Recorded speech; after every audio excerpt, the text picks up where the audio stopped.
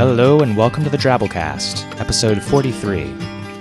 The Drabblecast is a weekly flash fiction podcast that brings strange stories by strange authors to strange listeners, such as yourself. I'm your host, Norm Sherman. Well, the holidays are upon us, and I'm getting ready to drive 16 hours down to Georgia for a few days. I'm getting stocked up on podcasts and audiobooks for that. This week I'll be putting downloadable MP3s of all the past Drabblecasts on the website, so if you've got a big trip coming up too, you should stock up on the archived episodes to help get you through. Or you can burn them on CD and make stocking stuffers out of them. If you're looking for last-minute gift ideas, here's another one for you. Check this. CNN.com. The International Rhino Foundation is auctioning on eBay 4 pieces of rhino dung. It'll use the proceeds to fund conservation efforts. The pieces come from 4 of the 5 types of rhino: white, black, Indian, and Sumatran.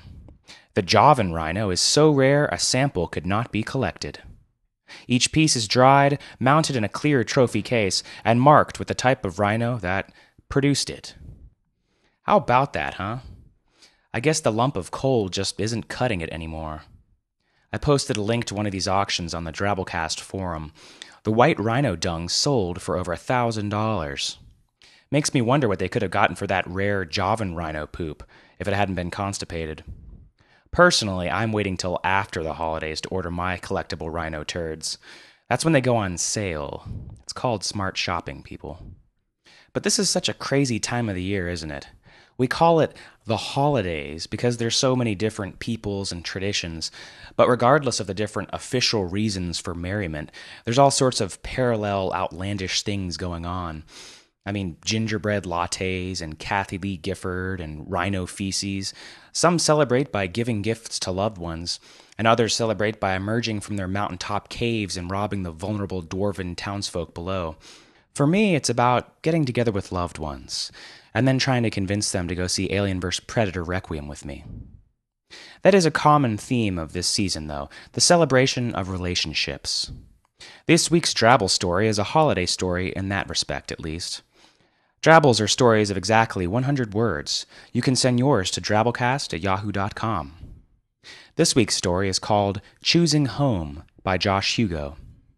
By day, Josh swallows insipid coffee at a dull desk job in an unremarkable town in the midst of a bland landscape.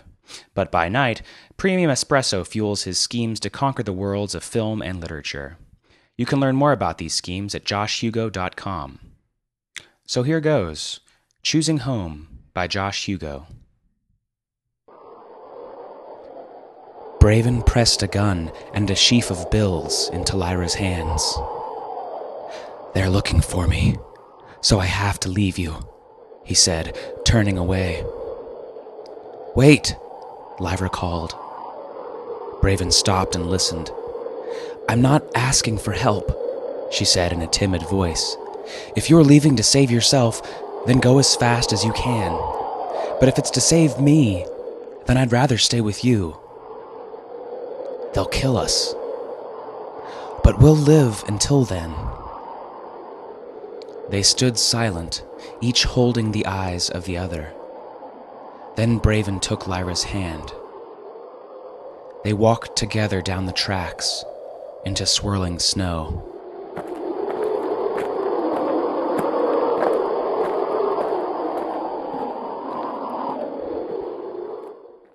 Our feature story this week is called Jelly Park by Aliya Whiteley. Aliya is a left-handed writer from the south of England. Her book, 3 Things About Me, is available from Macmillan Press, and her second, Light Reading, will also be released by them. You can find out more about Aliya and her work on her website, aliyawhiteley.com.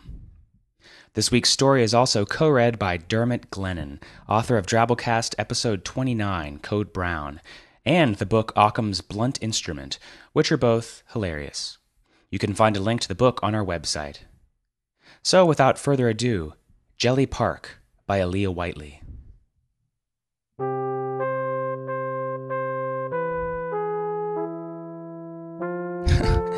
I must have fallen asleep on the bus. It was the late night that did it. playing Portishead records with a bottle of Jack D and a packet of Black Sobranis for company. By 12 o'clock, I was singing Nobody Loves Me in a hoarse growl. By 2, I was attempting to play solo Twister to prove that friends are just not necessary in life. By 3:30, I'd stolen the pot plant from outside Flat 6 and chucked it out of my top floor window. I've had enough of decorative frippery for one lifetime. I don't remember going to bed, but that's because apparently I didn't. I'm still not sure how I made it to the bus stop, but I must have, because I definitely woke up on the top deck of a double-decker, and the view from the window was definitely of a rundown depot. My watch read 10:30 a.m., and the voice on the answering service of my mobile said, "You are so bloody fired, you bitch." That was my ex-boyfriend, and now my ex-boss speaking. From the smug tone, he meant it. He'd been looking for a way to get rid of me, though, and I wasn't really sorry I'd finally given it to him. So, I was no longer a legal secretary. What was I, then? You're in the wrong place, lovely. It took me a second or two to spot the speaker. He was half hidden behind the rail leading to the spiral staircase. Only his head and hands were visible. He was Welsh and grizzled and wearing a blue hat at a rakish angle. Sorry? This here is the end of the line, so to speak. At least passengers it is. Yeah, I can see that. I slid my mobile phone back into my bag. Passengers shouldn't really go any further than this, see? Said the Welshman, who must have been the bus driver. Company employees only beyond this point. Beyond this point? But this is the depot. Oh yes, this is a depot. It's a depot, all right. He sniffed and rubbed the skin under his large nose with one finger. I noticed he had very long fingernails. But there's more to life than the depot. At least for us drivers there is. Like what? He winked. Got you curious, have I? Well, it just so happens that we're looking for new drivers right at this moment. Would you happen to be looking for employment? I thought about the phone message. I thought about my ex-boyfriend and ex-boss, and the ex-friends who had sided with him after the breakup. What was I? I suppose I could be a bus driver, I said. Great. Put this on, lovely, and wait here. He disappeared back down the spiral staircase. I looked at the hat. It had a shiny black peak, and a silver badge had been sewn on the soft felt material on the crown. The badge read, "Next stop, Jelly Park." I had never bothered to read the badges on bus drivers' hats before, but I'm fairly sure I had never suspected they said that. At that point, the piped music started. It was a bouncy little tune, a brass band, I think. I looked around and spotted the orange and yellow striped speakers situated in each corner of the bus, just below the roof. It's funny how unobservant people are on their daily commutes. Then I heard the singing. It started very softly, and as I strained to hear, it got louder and louder until a sudden burst of volume hurt my ears. A stream of bus drivers in their blue caps and uniforms poured out of the depot building in a crocodile line, 2 by 2, holding hands and singing with their chins tilted up to the sky. They marched to the bus, and I heard the collective earthquake of their feet tramping up the spiral staircase. Before I could consider hiding or jumping out of the window, they were on me, filling the seats around me, jamming themselves into every crack. They came in all shapes and sizes. There were only 2 things they all had in common, their uniforms and their singing. They were all perfectly in tune with the piped music, and they all knew the words. Keep your sponge cake, fling your flan, stick your donuts, cream and jam, leave your custard in its can and give us all some jelly. Jelly is the bouncy treat, never runny, always sweet, squishy underneath your feet. Now give us all some jelly. I had to admit, it was catchy. A young Asian woman with lustrous black hair took the seat next to me and gave me a wave. Hello! Hello, I said. Not singing? She asked. I don't know the words. But you can sing, she asked, rather anxiously, I thought. There was a tap on my shoulder. I swiveled in my seat and looked into the beaming red face of a middle-aged man who had an enormous unibrow. Of course you can sing, love. I'll bet you sing those nasty 90s songs about nobody loving you or what have you. And you only sing when no one else is about, right? But you can sing. Come on, let's have a peep out here. Give it a go. He looked at me with expectation in his eyes. I cleared my throat and opened my mouth. As if of their own accord, words poured out of me, in perfect time with the music. In a trifle from a mold, rabbit-shaped or ice cream cold, nothing better, so I'm told, than a lovely jelly. Jelly is a bouncy treat, never runny, always sweet. Squishy underneath your feet, now give us all some jelly. And we're off. Cried the monobrow man. Sure enough, the bus started moving slowly out of the depot and along the familiar streets of London. It was a highly enjoyable journey. The singing never stopped, and it was fun to wave at all the annoyed-looking pedestrians standing at bus stops as we cruised past them. Soon the city melted away into green fields and sunshine, and I actually began to feel like one of the gang. But still, the mystery remained. What was Jelly Park? You'll see, the Asian woman said, and winked. The green field soon became studded with gray buildings once more, and the sunshine disappeared behind a big cloud. It started to drizzle. We drove past a Mars bar factory. This is Slough, I said to my neighbor. She gave me a mysterious smile. We're nearly there, she said. But this is Slough. We just drove past the Mars bar factory. Here we are, they all cried at once, and we made a sharp turn left, everyone leaning against each other and clutching the rails on top of the seat in front of them. We pulled up with a screech into a large, empty car park, and I looked through the window at a squat, dilapidated building with a large, open gateway. This is a warehouse, I said to my neighbor. Ooh, so close now, she said. Get ready for a treat. She grabbed my hand and pulled me to my feet. We joined the jostle to squeeze down the stairs and out of the bus.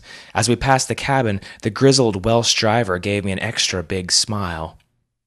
We got into formation and crocodiled through the open gateway into the shadowed, musty interior. All around us, piled high, were hundreds of cardboard boxes. The Asian woman let go of my hand, and the other drivers scattered apart, all running to a box each, whooping and grinning. Jelly Park, they breathed as a collective sigh. Then they opened the boxes and delved inside. I stood just inside the gateway and watched them pull out multicolored rectangular packets, no bigger than a fist. The monobrowed man called and threw a packet straight at me. I caught it as an instinctive reaction and turned it over in my hands. The label read, "The Jolly Jelly Company. Break cubes apart and add 1 pint of boiling water. Pour into mold and refrigerate to set." It's jelly, I said. Or more precisely, jelly cubes. Packets of instant jelly cubes. Mine was lime-flavored. The others were ripping their packets open, tearing the cubes apart, and popping them into their mouths with accompanying noises of intense delight. Is this it? Is this Jelly Park? Well, what were you expecting, Lovely? The monobrow man answered. I don't know. Something else. Like what? I don't know. I'm not sure I belong here, though. Then where do you belong? The others stopped chewing and looked at me expectantly. What am I? Am I a whiskey-drinking, cigarette-smoking, portishead-listening, and pot-plant-throwing kind of woman? Or am I a jolly bus driver, a singer, a laugher, a regular at Jelly Park? I ripped open the packet, tore off a cube and popped it in my mouth. It tasted delicious. So now I drive the number 67 with a smile on my face. Nobody looks at the badge on my hat, and nobody notices the yellow and orange striped speakers above their heads. But if you were to fall asleep while riding my route and found yourself waking up at the depot feeling a little lost and lonely, I might just invite you along to Jelly Park with me. Whether you come along is up to you.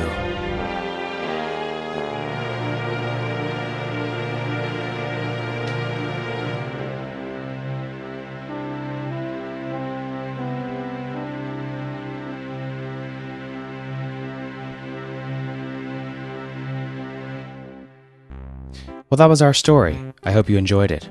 It was a lot of fun collaborating with Aliya and Durham across the pond, and also getting to compose some music for those hilarious songs. Share your thoughts on the story by joining our discussion forums at www.drabblecast.org. There you can also participate in our Nigerian scam spam email contest going on. Check out last week's episode or hit the forum for details. Feedback for Drabblecast 37, Patrick Hurley's Nursing Home on the Moon story called Luna Springs. Anne Savoy said, I enjoyed this story. While I certainly do love creepy twists, I like the straightforwardness of this narrative, and that it turned out the way you want it to for each character. I wouldn't call it a happy story, but it was satisfying. Mr. Tweedy thought the story was banal until the end, which he said was a poignant twist, but came too late in the story to really save it.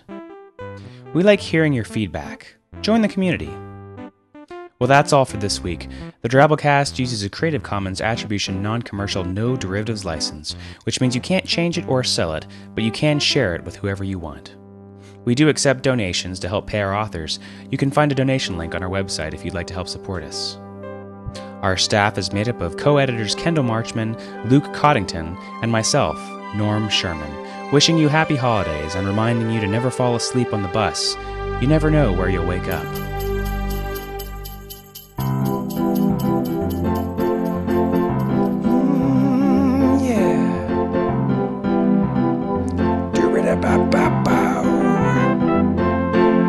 Keep your sponge cake, fling your flan, stick your donuts, cream and jam, leave your custard in its can and give us all some jelly. In a trifle from a mold, rabbit-shaped or ice cream cold, nothing better, so I'm told, than a lovely jelly. Jelly is a bouncy treat, never runny, always sweet. Squishy underneath your feet, now give us all some jelly. Keep your sponge cake, fling your flan, stick your donuts, cream and jam, leave your custard in its can and give us all some jelly. Jelly is a bouncy treat, never runny, always sweet. Squishy underneath your feet, now give us all some jelly. Give us all some jelly.